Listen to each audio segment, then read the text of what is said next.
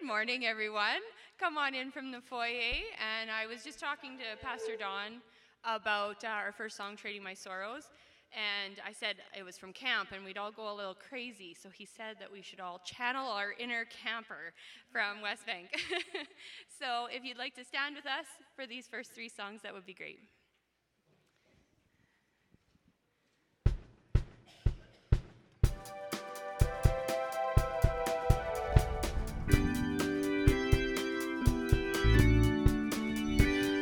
Trading my sorrows, I'm trading my shame, I'm laying them down for the joy of the Lord.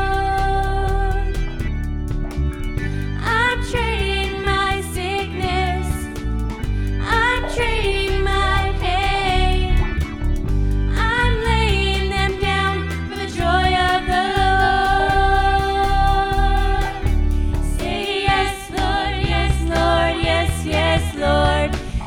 Lord, yes, Lord, yes, yes, Lord, yes, Lord, yes, Lord, yes, yes, Lord, amen. I'm trading my sorrows, I'm trading my shame, I'm laying them down for the joy of the Lord.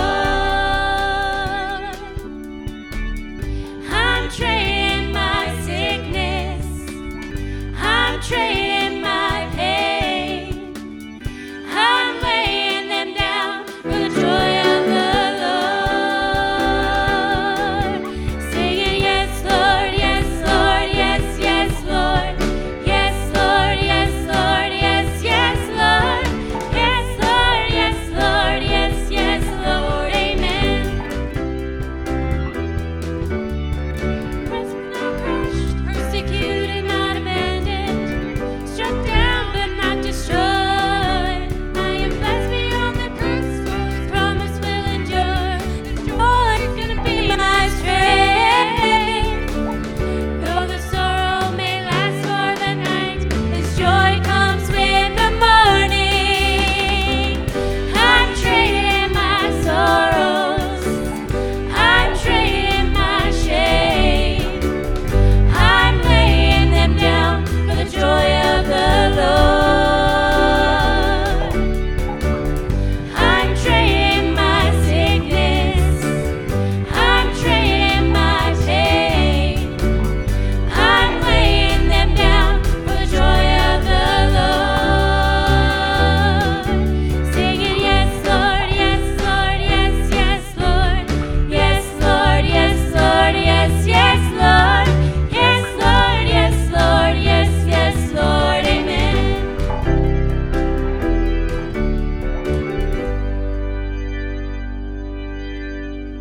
Good job.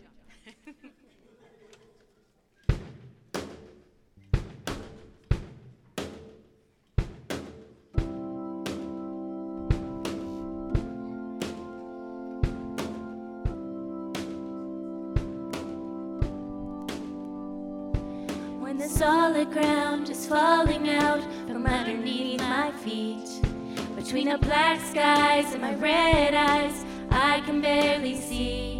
And when I'm feeling like I've been let down from my friends and my family, I can feel the rain reminding me, in the eye of the storm, you remain in control.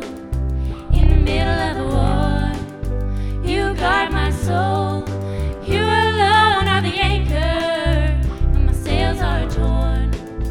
Your love surrounds me in the eye of the storm. When my hopes and dreams are far from me and I'm running out of faith, I see the future I picture slowly fade away. And when the tears of pain and heartache are pouring down my face, I find my peace in Jesus' name. In the eye of the storm, you remain in control. In the middle of the war, you guard my soul. You alone are the anchor when my sails are torn. Your love surrounds me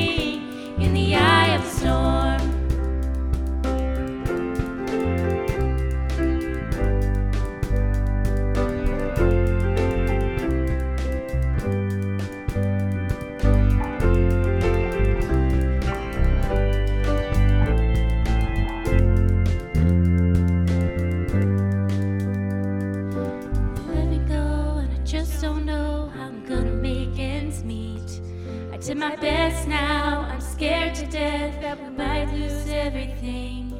And when the sickness takes my child away and there's nothing I can do, my only hope is to trust you. I trust you, Lord. In the eye of the storm, you remain in control. In the middle of the war, you guard my soul. You alone are the anchor when my sails are torn. Your love surrounds me. In the eye of the storm, you remain in control. In the middle of the war, you guard my soul. You alone are the anchor when my sails are torn. Your love surrounds me in the eye of the storm.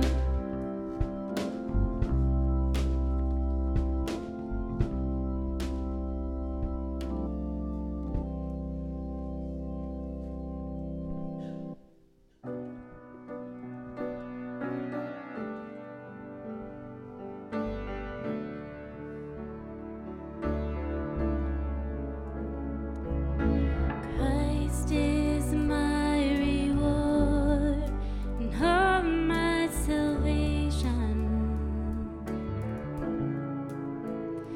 Now there's nothing in this world that could ever satisfy. Through every trial, my soul will sing, no turning back. I've been set free. Christ is enough for me. Christ is enough for me. Everything I need is in you. Everything I need.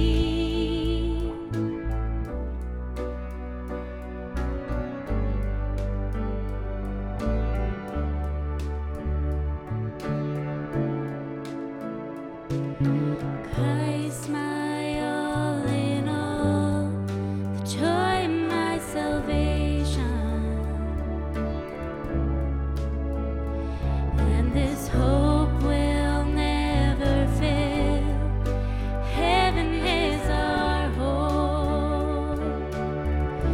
Through every storm, my soul will sing, Jesus is here. To God be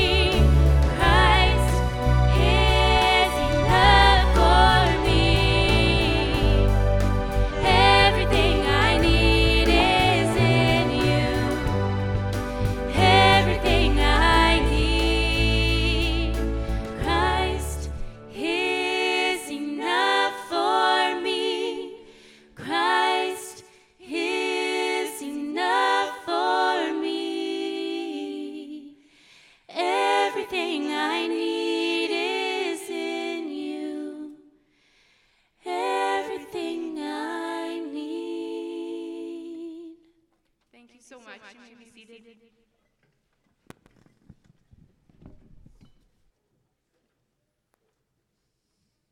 With that prayer still, I hope, in our heart, let's pray together. Father, Son, and Holy Spirit, we gather in the name of Jesus to worship you. Lord, what powerful words we just sang. And we give you praise and we give you thanks that in the storms of our life that you don't abandon us, but you're there. And so, Lord, we just say thank you. And Lord, anyone in this room who right now just feels they're in the middle of a storm and they wonder where you are, I just pray, Spirit of God, would you just reveal your presence to them even in this moment? And let them know that you have not abandoned them. Let them hear the words of Jesus that I will never leave you or forsake you. So Lord, just minister to those hearts today. And Lord, as we sang, I have decided to follow Jesus. No turning back. Oh Lord, let that be our prayer today. Lord, in our weakness, as we struggle, as we doubt, as we're tempted all the time to give up and turn back, Lord, we just confess that before you. And we pray that we can sing and say with as much heart and passion and desire as possible, we've decided to follow you, Jesus. No turning back. It's hard. Lots doesn't make sense. But we don't want to turn back. We want to follow. So Lord, I just pray that passion for each one of us. So thank you that we can gather. Thank you for this great group of people. Bless this service, and we pray this all in Jesus' name. Amen. Well, let me add my good morning to all of you. My name is Don Fraze, and I serve as the transitional pastor here. And it's my privilege to get to share a few things about our church family today. So if I can get them all straight. You have a bulletin. Most of that information is in there, and we'll just try to highlight a few things for today. So first, just sympathy and condolences to some of our families and our church family. There are actually 2 funerals happening in the church this week. The first one is Tuesday at 2, and that's for Sarah Knuston. And then there's going to be a celebration of life for Peter Braun coming up on Saturday at 2 p.m. So as a church, we just want to offer our condolences, our heart, our prayers, our sympathy to all of the friends and family of these loved ones as they celebrate life, as they mourn, that you'll know the peace of the presence of God. So keep those times in mind and know that they're coming up this week in the church. You've probably also heard that we're going to be having some baptisms. If you thought they were today, they're not today. They're actually, because of just dates working for some of our candidates, we're going to have a baptism and membership Sunday on June the 29th. So that's 2 weeks from now. So don't miss that Sunday, whatever you can do, because baptisms are the best. So be here for that. Next Sunday, we are privileged to have a missionary couple. So Brad and Cassidy Schrader, or Schroeder, I'm not sure. I'm a Fraze, not a Froze, so I should have clarified that. But anyway, they are missionaries in Thailand, and they are going to be sharing with us next Sunday. So be around for that. And today, just so you know, today was the last Sunday school before the summer break. So starting next Sunday, our summer schedule will simply be coffee at 10 and service at 10:30. So while you're around in summer, come and join us, have a coffee, hang out a little bit, and then we will come and worship Jesus together. So that's already starting next Sunday. And what else did I forget? Oh, yes, maybe the most important thing, that right after church today, there is a picnic in the park. It is going to be at Southside Park, that I've never been to, but I'm sure all of you know where that is. And I believe that this is bring your own food, bring your own chair, but everybody's welcome and invited to just hang out together and enjoy this beautiful day. And even though it's a beautiful day, we'll still pray for rain. That can come tomorrow, but we'll have our picnic first. So, God is good. Well, this time I want to ask Tim Orthner to come and join me up here. So I've been very blessed to get to know Tim and Patricia. Maybe not all of you maybe know, but Patricia also serves as our office admin here. And Tim and Patricia have allowed me to stay on their property while I live in Swift Current. And so thank you both for your generosity and hospitality to me and to the church. So bless you for that. Thank you. God's been up to things and working in our lives, and God's Spirit's been stirring in Tim, and just to see him come alive spiritually and be excited in his life. Bless you, Tim. And Tim just wants to share some of that journey with us today. So bless you as you share, Tim. Thanks, Don. Good morning. As Don said, God's been doing some work in the life of Patricia and myself. And I think as we're entering this time of healing and renewal for our church, this might be a good time for me to say this to you. And I am sharing, some of what I'm sharing is from me, and much of what I'm sharing is on behalf of my wife and myself. Proverbs 29:11 says, "A fool gives full vent to his anger, but a wise man quietly holds it back." And Proverbs 15:18 reads, "A hot-tempered person stirs up conflict, but the one who is patient calms a quarrel." What Patricia and I wish to share with you today is a testament to the awe-inspiring wonder of God and His Holy Spirit and the power of obedience and prayer. It's also a step that Patricia and I want to take as an important part of our healing as we deal with the effects of the fallout from the conflict our church has gone through. God has done amazing work in our lives, and I plan to share my testimony sometime soon. However, at this time in the process, we need to say this to the church. We're speaking with the entire church today, but want to address this to the leadership of our church, and most specifically, the elders who are in place during the turmoil of the last 18 months or so. I come before my church today as a humbled sinner, saved by God's amazing grace, who was recently literally brought to my knees by God. Over the past little while, God has chosen to bless Patricia and I in ways we can't even begin to describe.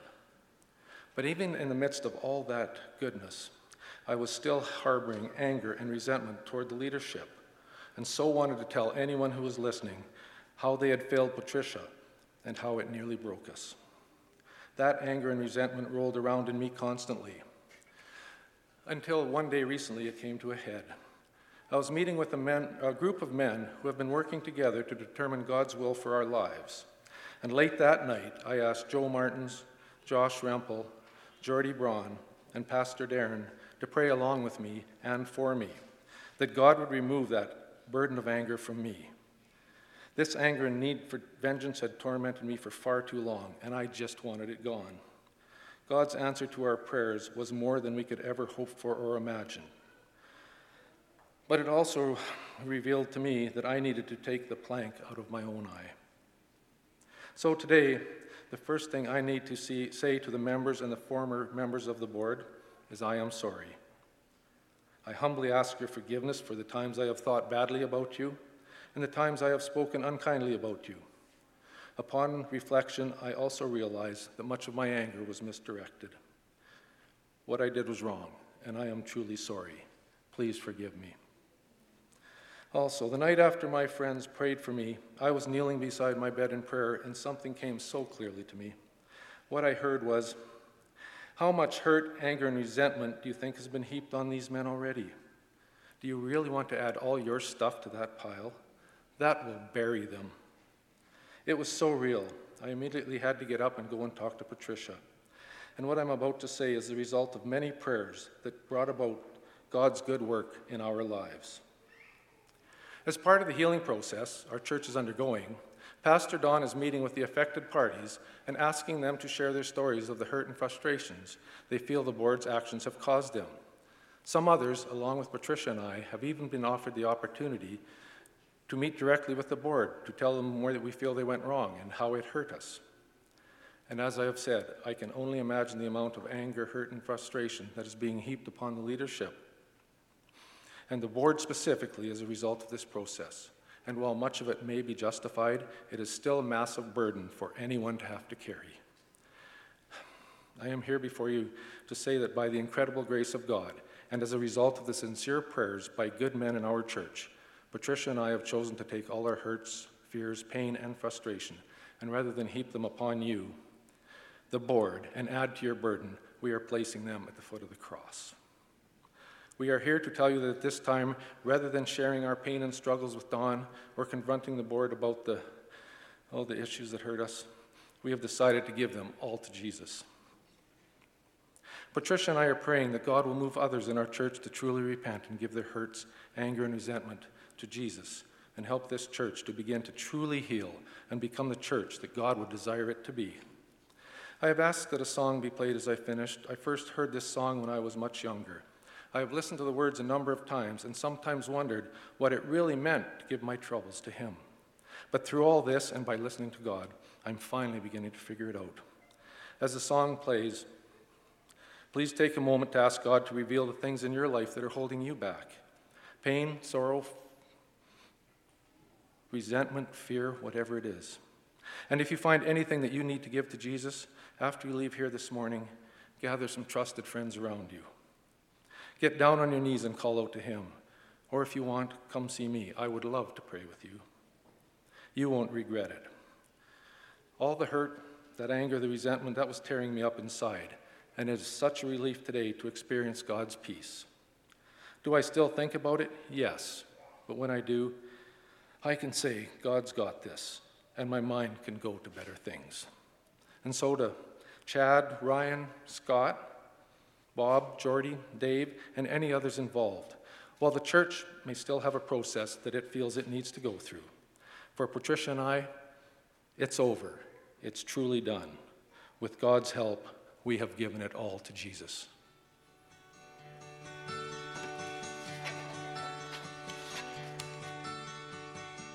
Are you tired of chasing pretty rainbows? Are you tired of spinning round and round? Wrap up all the shattered dreams of your life, and at the feet of Jesus lay them down. Give them all, give them all, give them all to Jesus. Shattered dreams, wounded hearts, broken toys. Just give them all to Jesus. Give them all, give them all, give them all, give them all to Jesus, and He will turn your sorrow into joy. Just give them all to Jesus, 'cause He will turn them into joy. He never said you'd only see sunshine. He never said there'd be no rain. He never said there'd be no rain. He only promised us a heart full of singing. A heart full of singing. That the very thing that once brought pain. Just give them all to Jesus. Give them all. Give them all. Give them all. Give them all to Jesus. Shattered dreams, wounded hearts, broken toys. Just give them all to Jesus. Give them all. Give them all. Give them all to Jesus, and He will turn your sorrow into joy. Just give them all to Jesus. Give them all. Give them all. Give them all to Jesus. Shattered dreams, wounded hearts, broken toys. Give them all to Jesus. Give them all. Give them all. Give them all to Jesus, and He will turn your sorrow into joy. Why don't you give up? 'Cause He will turn your sorrow into joy. Why don't you give up? Give them all to Jesus, lay them down. Why don't you give up? 'Cause He will turn your sorrow into joy. Why don't you give up? 'Cause He will turn your sorrow. Please stand with us.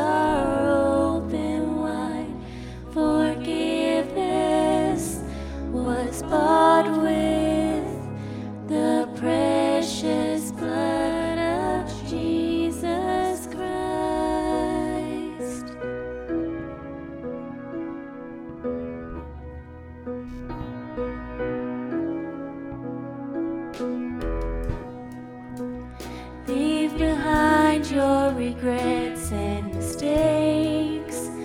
Come today, there's no reason to wait. Jesus is calling. Bring your sorrows and trade them for joy. From the ashes a new life is born. Jesus is calling.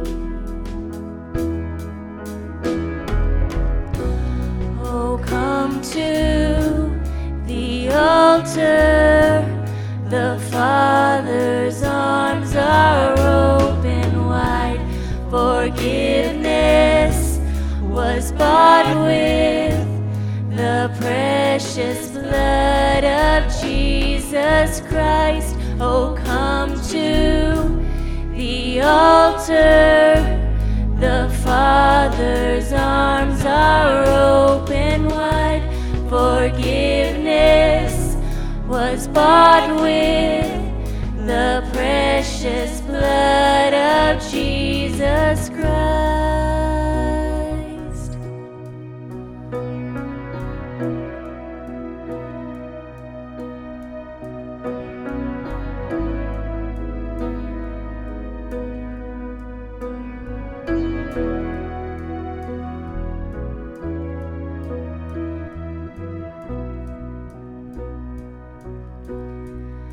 Oh, what a Savior. Isn't He wonderful? Sing hallelujah. Christ is risen. Bow down before Him, for He is Lord of all. Sing hallelujah. Christ is risen. Oh, what a Savior. Isn't He wonderful? Sing hallelujah. Christ is risen. Bow down before Him, for He is Lord of all. Sing hallelujah. Christ is risen.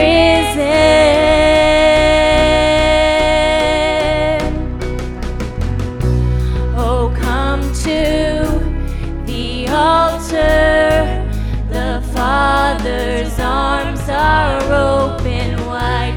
Forgiveness was bought with the precious blood of Jesus Christ. Oh, come to the altar.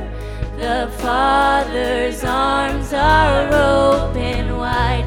Forgiveness was bought with the precious blood of Jesus Christ.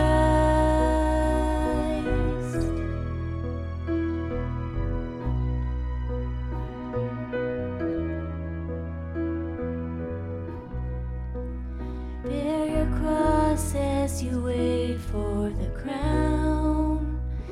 Tell the world of the treasure you found.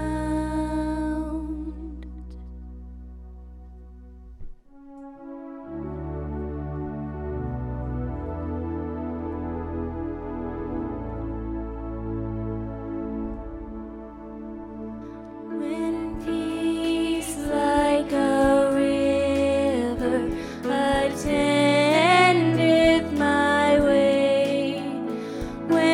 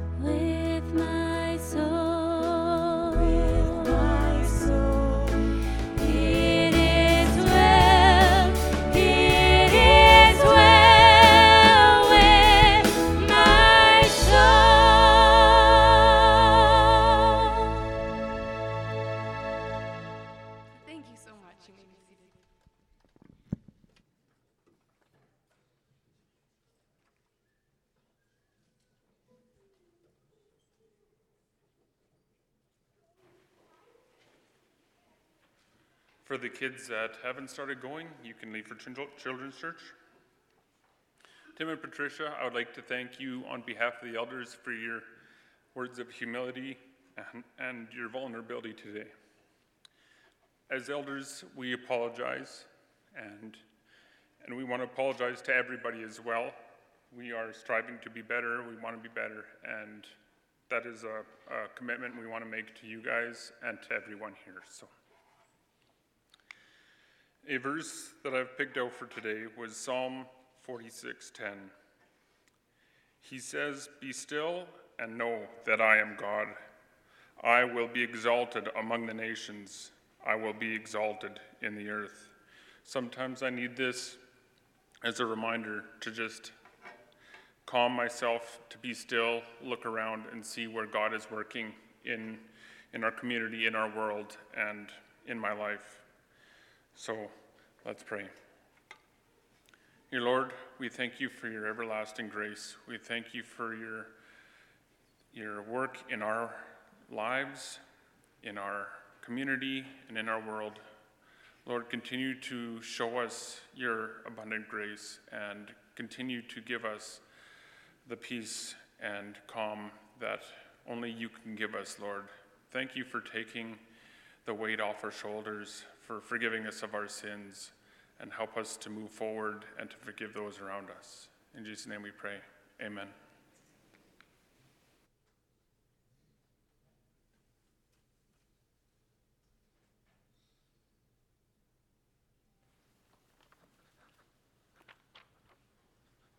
Good morning. How about that?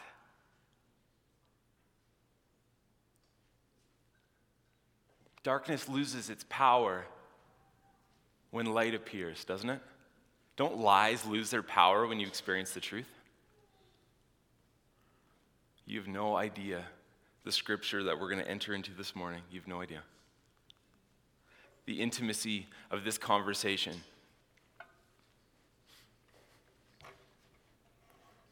That's a heart that's been changed. That's a miracle. That's a miraculous thing that you saw.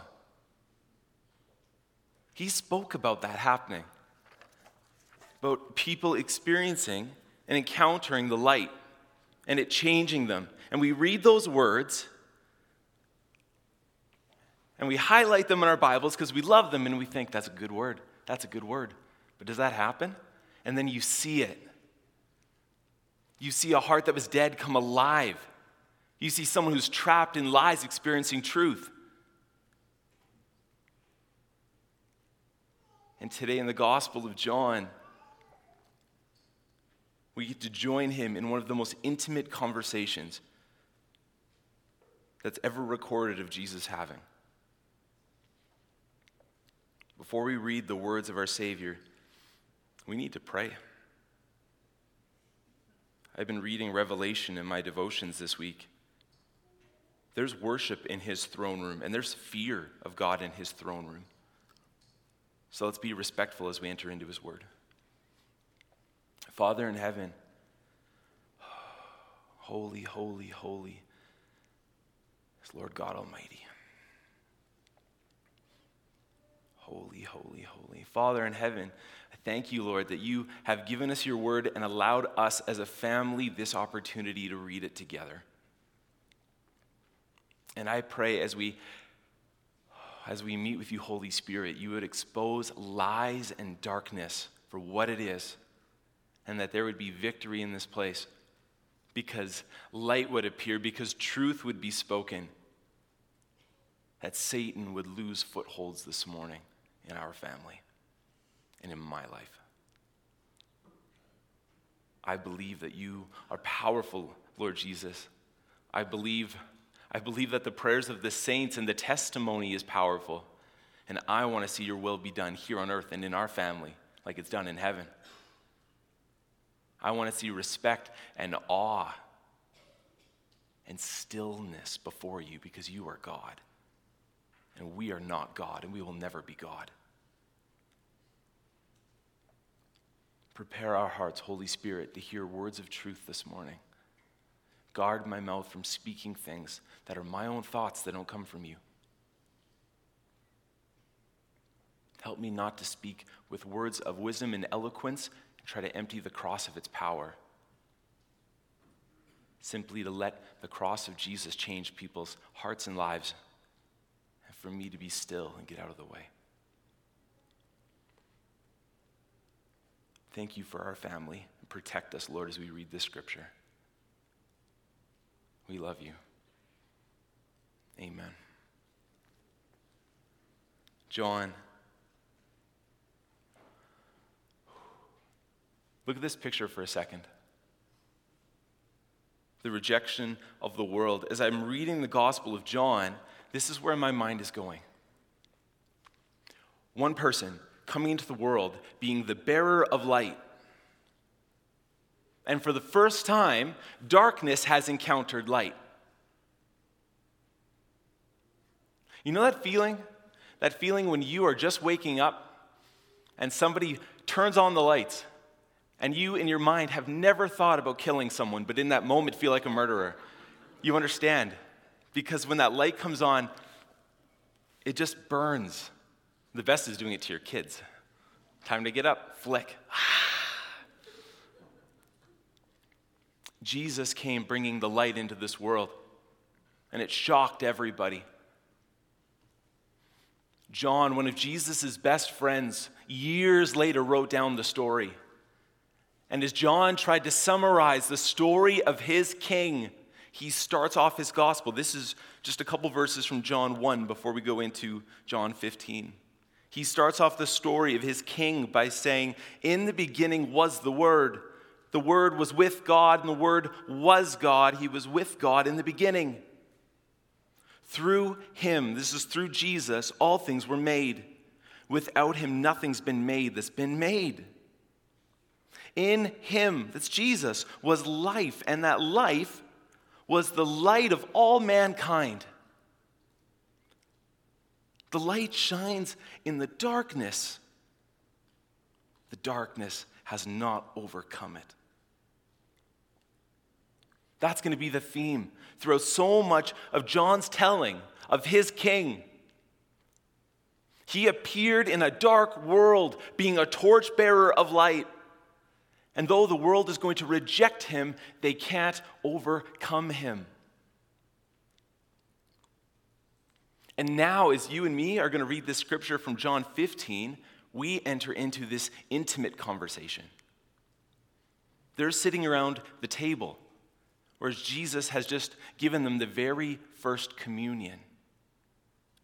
They've taken Passover, this sacred symbol, this holy symbol given to them by God, and Jesus has now turned it into a reflection on his upcoming sacrifice, which is hours away, the very next morning. And as everyone sits and listens to Jesus speak, their feet are clean because their king knelt down and humiliated himself to take the posture of the lowest servant in their presence to take care of them and show love to them. And as he's saying goodbye to them, because hours from now he'll be arrested, and many of them won't see him again until after his death, he says to them in John 15, starting at verse 18, he says, "If the world hates you, keep in mind it hated me first. If you belong to the world, it would love you as its own. As it is, you do not belong to the world. I've chosen you out of the world. That's why the world hates you. Remember what I told you?" This is just from the foot washing. "A servant is not greater than his master. If they persecuted me, they'll persecute you also. If they obeyed my teaching, they will obey yours also. They will treat you this way because of my name, for they do not know the one who sent me." Now catch this in verse 22. "If I had not come and spoken to them, they would not be guilty of sin, but now they have no excuse for their sin. Whoever hates me hates my Father as well. If I had not done among them the works no one else did, they wouldn't be guilty of sin. And as it is, they have seen, and yet they have hated both me and my Father. But this is to fulfill what's written in the law, in their law. They hated me without reason. They hated me without reason. But this is what he came to tell them as they have this conversation, as he's ready to pray for them and say goodbye. I did something to them. I exposed something to them. I spoke something to them. They saw something in me. And now their sin is revealed. It's on full display. I asked the youth group the other night, we were at Dave and Becky's around the bonfire. And I said, if this was the very last chance that I got to speak to them, what should I say? And we have a few kids in youth group who are graduating this year. And I said, if this was the last chance that we ever got to speak to them before they leave, what should we say to them? We should say that we love them. We should say that we'll be thinking about them, that they'll never be alone, and they don't have to lose hope.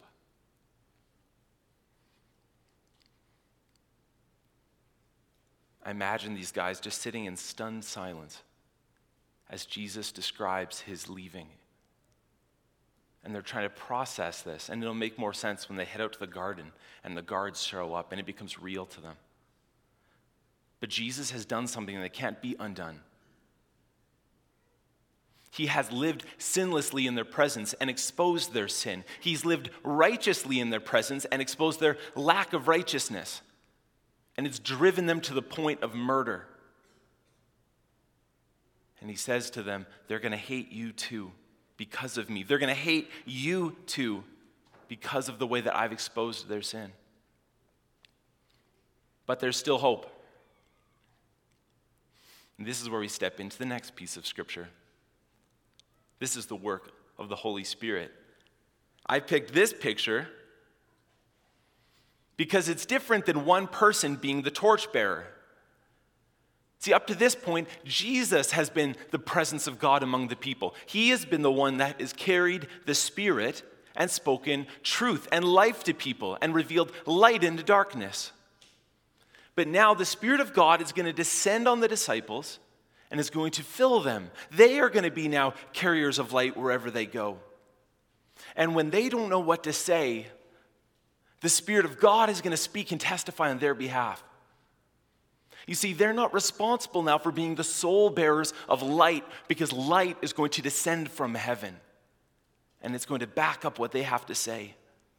The Holy Spirit is going to speak truth to them to reveal the lies that are attacking them.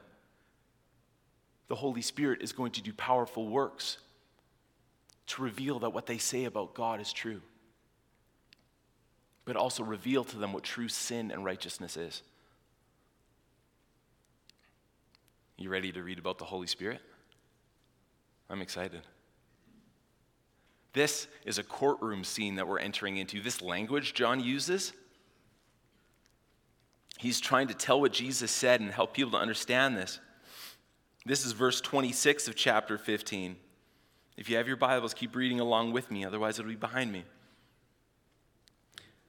Jesus says, when the advocate comes, whom I will send to you from the Father, the Spirit of truth, who goes out from the Father, he will testify about me.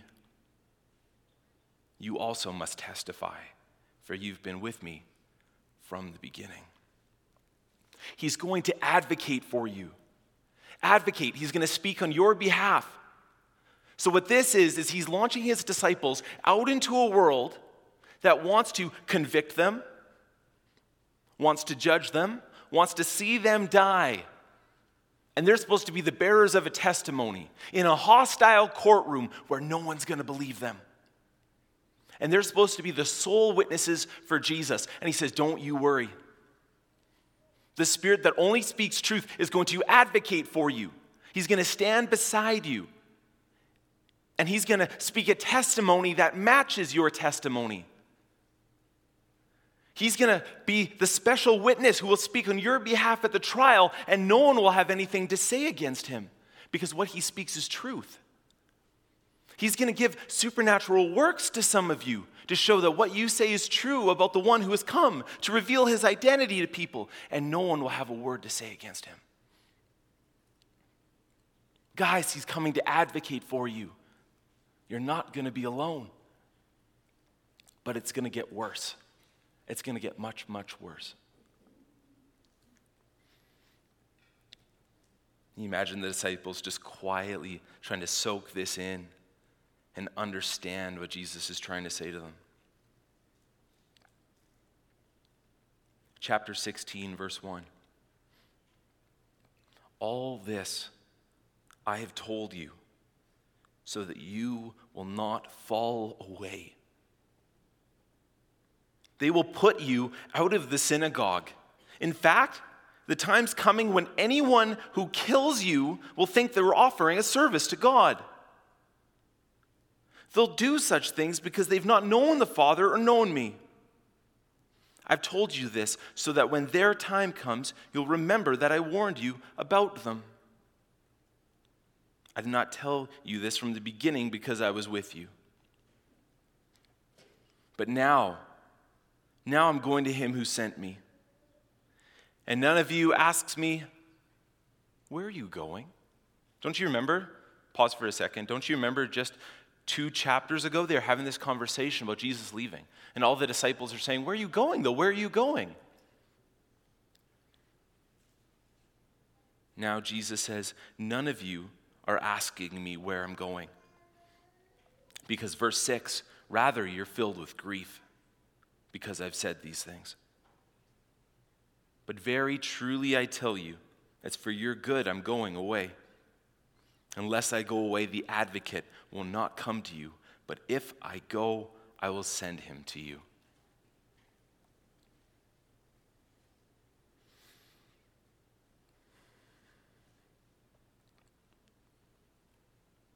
Can you imagine looking them in the eyes?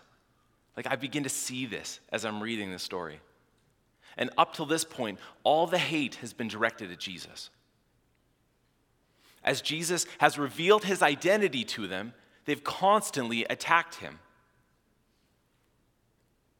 Right? You remember as we read the Gospel of John, he does this miraculous healing in chapter 5, and they attack his identity. He provides bread for the people in chapter 6, and they attack his identity. He's teaching at the temple in chapter 7 and 8 and 9, and they attack his identity. In chapter 10, he reveals that he's actually the shepherd of all the sheep. He's come to bring all of them life, and they attack who he is. Because who he claims to be changes everything. And they don't want to believe that he is who he says he is. So they go after him. And now he's saying to them, guys, do you remember those moments? Now that I'm leaving, you hold the light in your hand, and they're coming after you. You remember how they attacked me? It's you now.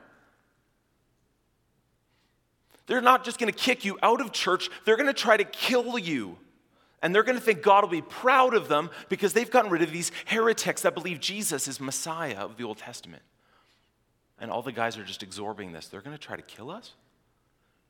They're going to try to kill you. And they're going to think it's in service to him. That's the burden of handing someone the light of the gospel.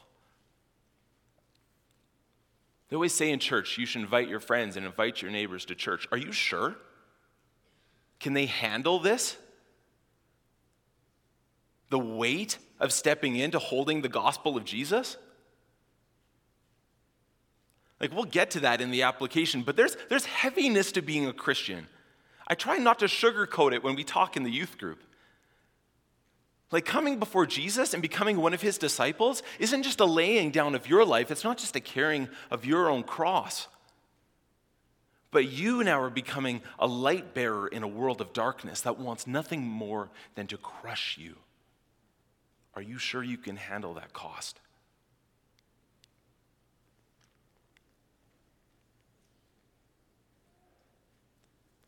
It'll get lighter. I know it's heavy. Don't worry. Light is coming. Stay with me. Light is coming. This is verse 8, Jesus is about to reveal specifically what the Holy Spirit is going to do in this courtroom that's going to change everything. Jesus says, when he, that's the Spirit of truth, when he comes, verse 8, he will prove the world to be in the wrong about sin and righteousness and judgment. Now, your Bible, depending which translation you use, might not use the word prove. It might use the word convict. But that's what it is. It's proof given in the courtroom to lead to conviction. This is evidence that is clear. He's going to prove the world to be wrong about sin and righteousness and judgment. About sin, verse 9, because people don't believe in me. About righteousness, verse 10, because I'm going to the Father where you can see me no longer. And about judgment, verse 11, because the prince of this world now stands condemned. Amen. The prince of this world now stands condemned. That's what the Holy Spirit is going to do. That's the evidence that you're going to see through him. Why are they wrong about sin and righteousness and judgment? Here's why. Jesus is about to get murdered in, give or take, 12 hours. And this is what they think about sin. They think that I'm the sinful one. But truly, they're walking in darkness. They have been lied to, and they have bought a gospel that is self-focused. The sin that Adam and Eve struggled with in the Garden of Eden is still the sin that they're struggling with now. They are sinful. And the greatest sin of all is the rebellion against God. It's the replacing God with yourself. They're wrong about sin because people don't believe in me. That's what sin truly is. Guys, they're wrong about righteousness. These Pharisees stand on the street corner and they pray these elaborate prayers. And they think the many words that they say will bring about some sort of honor or answer from God. They fast. And when they fast, they wave it in everyone's face to try to get their attention. Because they think somehow when everyone sees their righteous deeds, it amplifies their righteousness. When they give, they put it on display. People should respect them in their opinion and their worship because it's greater than everyone else's. Jesus just talked about that in the Sermon on the Mountain. People think that is righteousness. But what he says is when I go to the Father and you see me no longer, you will realize what righteousness is. And you know what it's not? All of those things. Who is the only righteous one? The one who ascends back to the Father. He's the only righteous one. He became sin who knew no sin, that you might become what? Righteous. He took on sin even though he had never experienced, so you could have a taste of righteousness for the very first time, because there's none in you. There's none in you. All these good deeds that we bring before God, he says they're like filthy rags. We think God will be so impressed. I'm going to wave this thing in front of him. He's going to be so impressed. And God looks at you and he sees sin. And he goes, nope, not impressed. But I gave so much. No, not impressed. Who is righteous except the one who has come from the Father and who goes back to the Father? He is righteous, and he gives that righteousness to you. They're wrong about sin. They're wrong about righteousness. And they're wrong about judgment. They're going to nail Jesus to a cross because they have judged him and found him guilty, deserving death. But as he dies on that cross, and as his death defeats sin forever, and as he rises from the grave, revealing to the world that he holds the power of life, who truly dies on that cross? Who is found guilty, deserving the death sentence? Jesus? It's the prince of this world. It's Satan. After Jesus dies on the cross, it is Satan's death sentence that's been sealed, and it's a matter of time, and it's coming. He has been found condemned and deserving death. But along with him, everyone who follows him, every person who walks in darkness and chooses not to enter the light, has been found guilty, deserving the cross, deserving the death, not the Savior. Those are the things that the Holy Spirit is going to show to people when he comes and prove it to them and convict them of these things. Let's finish the next couple verses, then you and I are going to have a chat. Verse 12. I have much more to say to you, more than you can now bear. But when he, the Spirit of truth, comes, he will guide you into all truth. He will not speak on his own. He will speak only what he hears, and he'll tell you what's yet to come. He'll glorify me because it's from me that he will receive what he will make known to you. All that belongs to the Father is mine. That's why I say the Spirit will receive from me what he'll make known to you.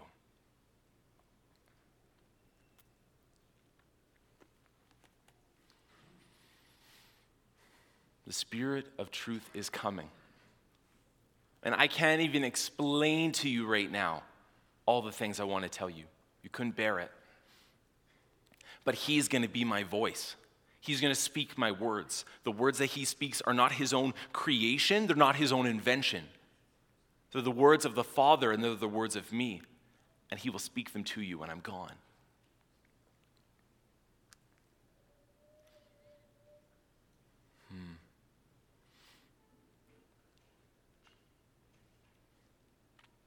I'm trying to imagine what I would say to the disciples before they go off into this world of darkness.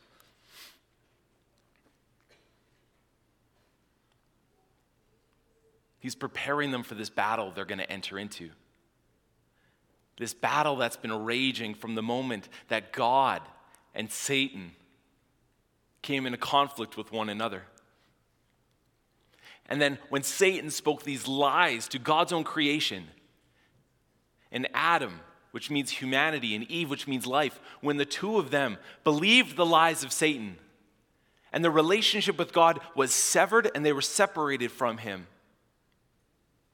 God begins to speak truth to combat those lies and bring his creation back to him. And that's it. It's not going to take some preacher with a lot of charisma to get you to have a change of heart. Like, I don't have to use special fonts or something like that to have an impact on you. Because the truth is that you and I have been believing lies our whole lives. And when you encounter the truth, it sets you free. Not when you encounter dynamic church does it set you free. The truth does. And what is the truth? That from the moment that you were born and I was born, we've been chasing ourselves first before God. We think it's okay to hold on to bitterness and rage and anger until the Holy Spirit whispers, that's not true. That's not true. It doesn't make you happy.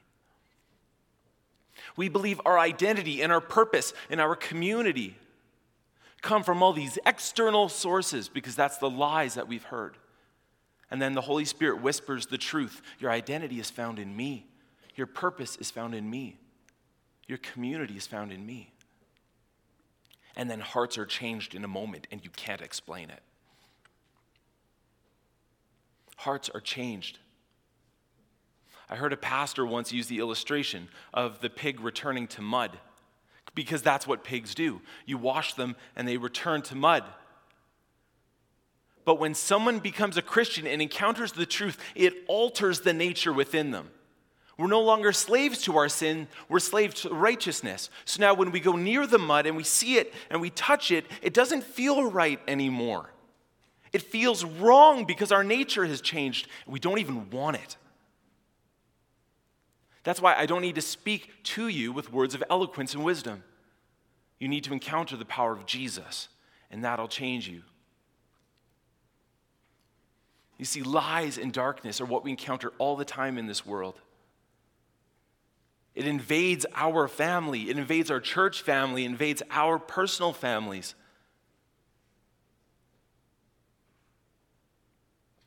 What are the lies that you've believed? We enter into this moment of self-reflection. What are the lies that we've believed that have changed our actions, that have altered our hearts? And how is the Spirit of truth trying to speak words of light into your darkness? What's going to heal a broken church? Words of truth spoken into hearts that expose the lies and drive them out. What's going to drive the darkness out of our family? The light. The light will. When you get to the end of this chapter, when you get to the very end of chapter 16, we encounter these words from Jesus, and it's the final slide.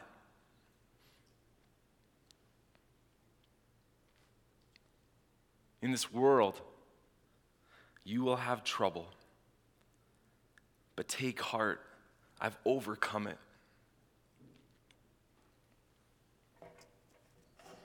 James,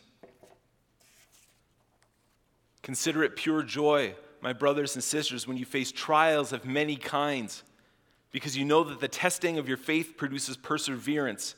And let perseverance finish its work so that you may be mature and complete, lacking nothing. James chapter 1 again, blessed is the one who perseveres under trial, because having stood the test, that person will receive the crown of life that the Lord has promised to those who love him. 1 Peter chapter 1, in all of this you greatly rejoice, though now for a little while you may have had to suffer grief in all kinds of trials.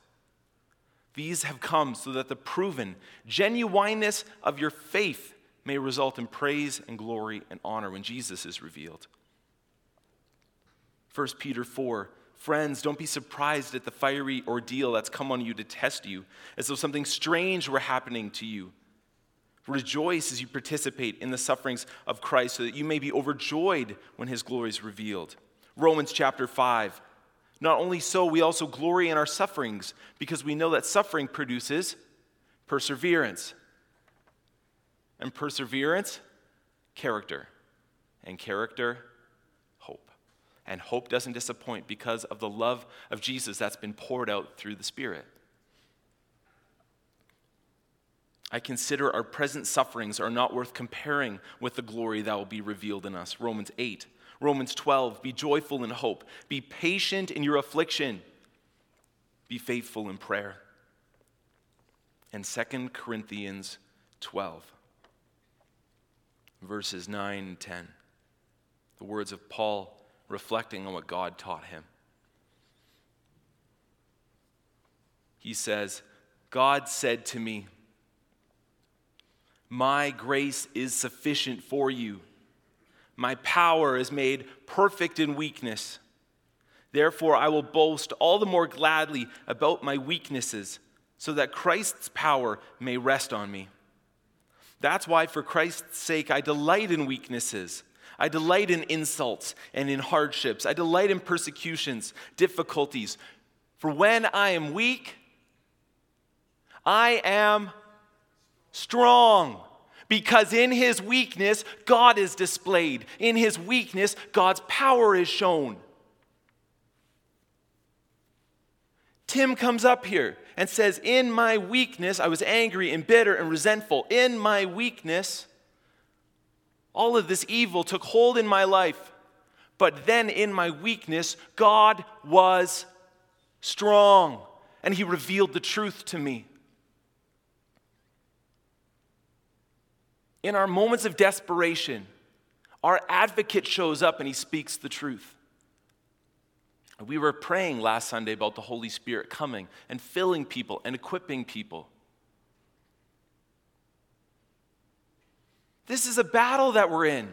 And some of us are sitting here in this family and we're not participating in it. Some of us are so trapped in the darkness and trapped in the lies. It's just become every word that we've heard. I know, because Jesus says in the Gospels that there are going to be people from the churches that will stand before him one day and say, Lord, Lord, I participated in the family. And he's going to say, but I never knew you. I never knew you. Why? Because we sat in the darkness the whole time, but we sat in a room filled with light, and we thought we were in the light, but we weren't. That's why I keep repeating this over and over again when I teach you. That sitting in this room, participating in our activities, singing the songs, that's not it. That's not it. We can do that and believe the lies for 60 years. We can do these activities, and it means nothing until, boom, the truth hits you. And you go, I've been living in lies my whole life, darkness. I wasn't doing a good job raising my family or loving my wife.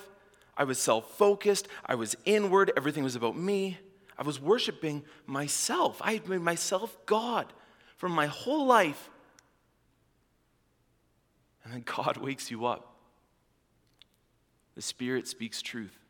And it's like someone turned the lights on and you're never the same.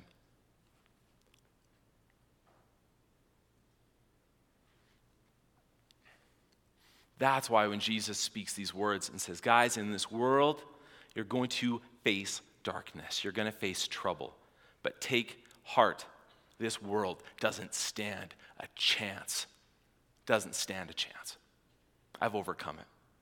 This world is going to constantly throw lies at you and lies at you, but it's not going to hit you because the truth is within you. It can't overcome you. When they try to get you to worship yourself, when they get you to try to question your identity and purpose, it won't work because you've encountered the truth and your nature's been changed. You're not the same anymore. So this week as I'm reading through the scripture, I'm just imagining people in my family living their whole lives in the dark and never encountering the light. I'm thinking about how I, as a pastor, have helped equip that by putting on these large productions where you come and you hear the gospel spoken to you, but the gospel hasn't changed you. Why? Because you think you can come here and listen to songs sung about the gospel and hear a pastor read the gospel to you, and you think, that's it. That's what I'm supposed to do. Once a week, for half an hour, somebody reads the Bible to me. That's my relationship with Jesus. But it's not. It's not at all. As I met with some guys in our church about a week and a half ago, I sat with them as they prayed and shared their Bible reading with one another. And they welcomed me into some of their group discussion. And they have started to read the Bible every day. They've started to pray and communicate with God every day. And it's changing their lives. Why? Because it's forming relationship. Instead of spending their lives hearing about God, they know Him now. And they're not the same. And Dawn is here. And Dawn is the doctor who comes to help churches that need a healer. But that's not the case at all. What does the church need? It needs light and it needs the truth. And he's going to come and preach that to us over and over and over again. Yes, in this world you will face hardships. All of these guys did. James wrote to a church that was dying. Peter wrote to a church that was being taught by false teachers. Paul is writing to the Roman church, which is getting slaughtered by the empire. And John writes Revelation to 7 churches who their faith is flickering. And the emperor has put statues in all the cities, and he's forced them to bow down and worship the emperor of the Roman Empire. And John, through this vision from Jesus, writes to them and says, don't do it. Overcome this. Be victorious. Conquer. Don't bow down. Because they're going to try to convince you that they win. But take heart. Jesus has overcome the world. Because one day, in a painful way, this world will end. And the people who believe in God will be up in His throne room, worshiping them. God and Jesus on the throne. And then He says it again in Revelation. The world one day is going to end painfully. And all of us will be with Him, every tribe and nation and language and people, worshiping Him in His throne room. And He describes it again in Revelation because they're not getting the point. that one day this whole world is going to end in a dramatic day of the Lord.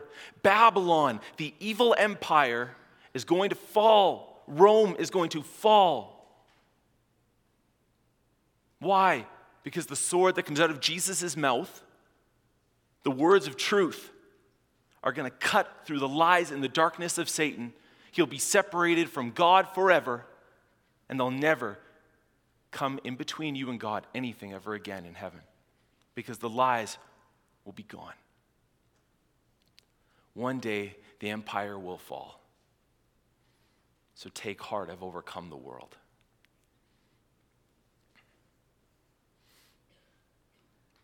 That's what I wanted my family to hear this week. To pursue the truth, to pursue the light, and to take heart when you face trials of many kinds.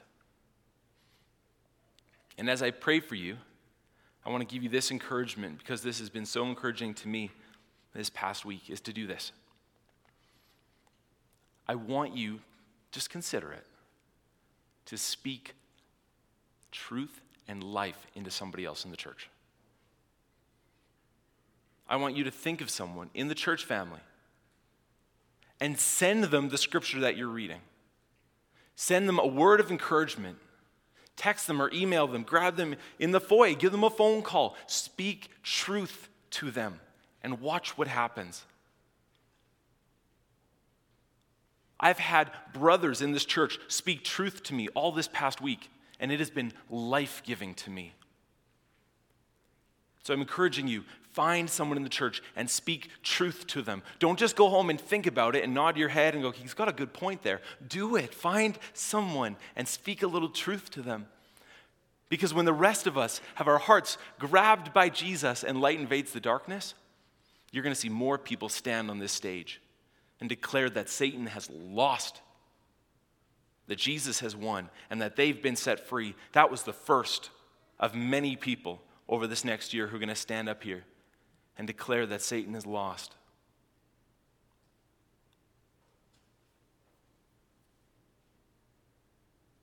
Not because of me, not because anything I do, because he's overcome the world. Father in heaven,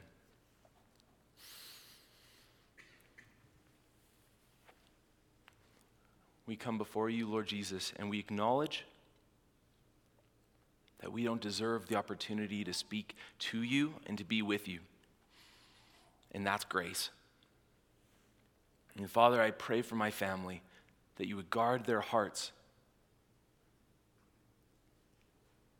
Lord Jesus, I pray that you would speak truth and life into them, into those who are trapped in darkness, those who are trapped in sin.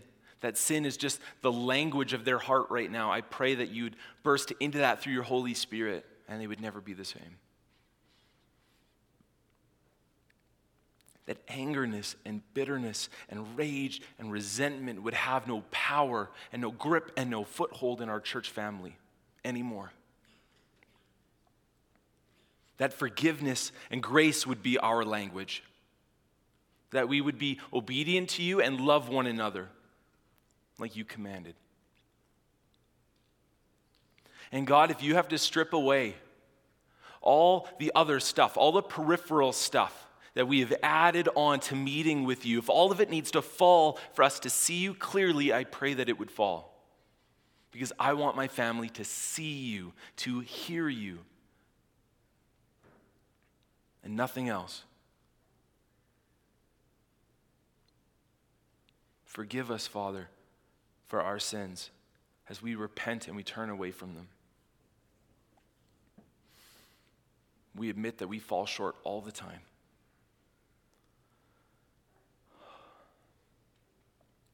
Thank you, Lord Jesus, that you've allowed us access into the throne room of God and reunited us. Satan, hear this warning. You have no place in this family anymore. You are not welcome here. Darkness is no longer welcome here. Lies are no longer welcome here. Holy Spirit, would you do something powerful in our church family? Would you reveal to us the full extent of the truth? Would you convict us of sin and cause us to repent and to ask forgiveness and to confess our sin to one another? Would you set us free? Thank you, Jesus. Oh, man. Holy, holy, holy is the Lord God Almighty, who was and who is to come. Amen. Have a great week.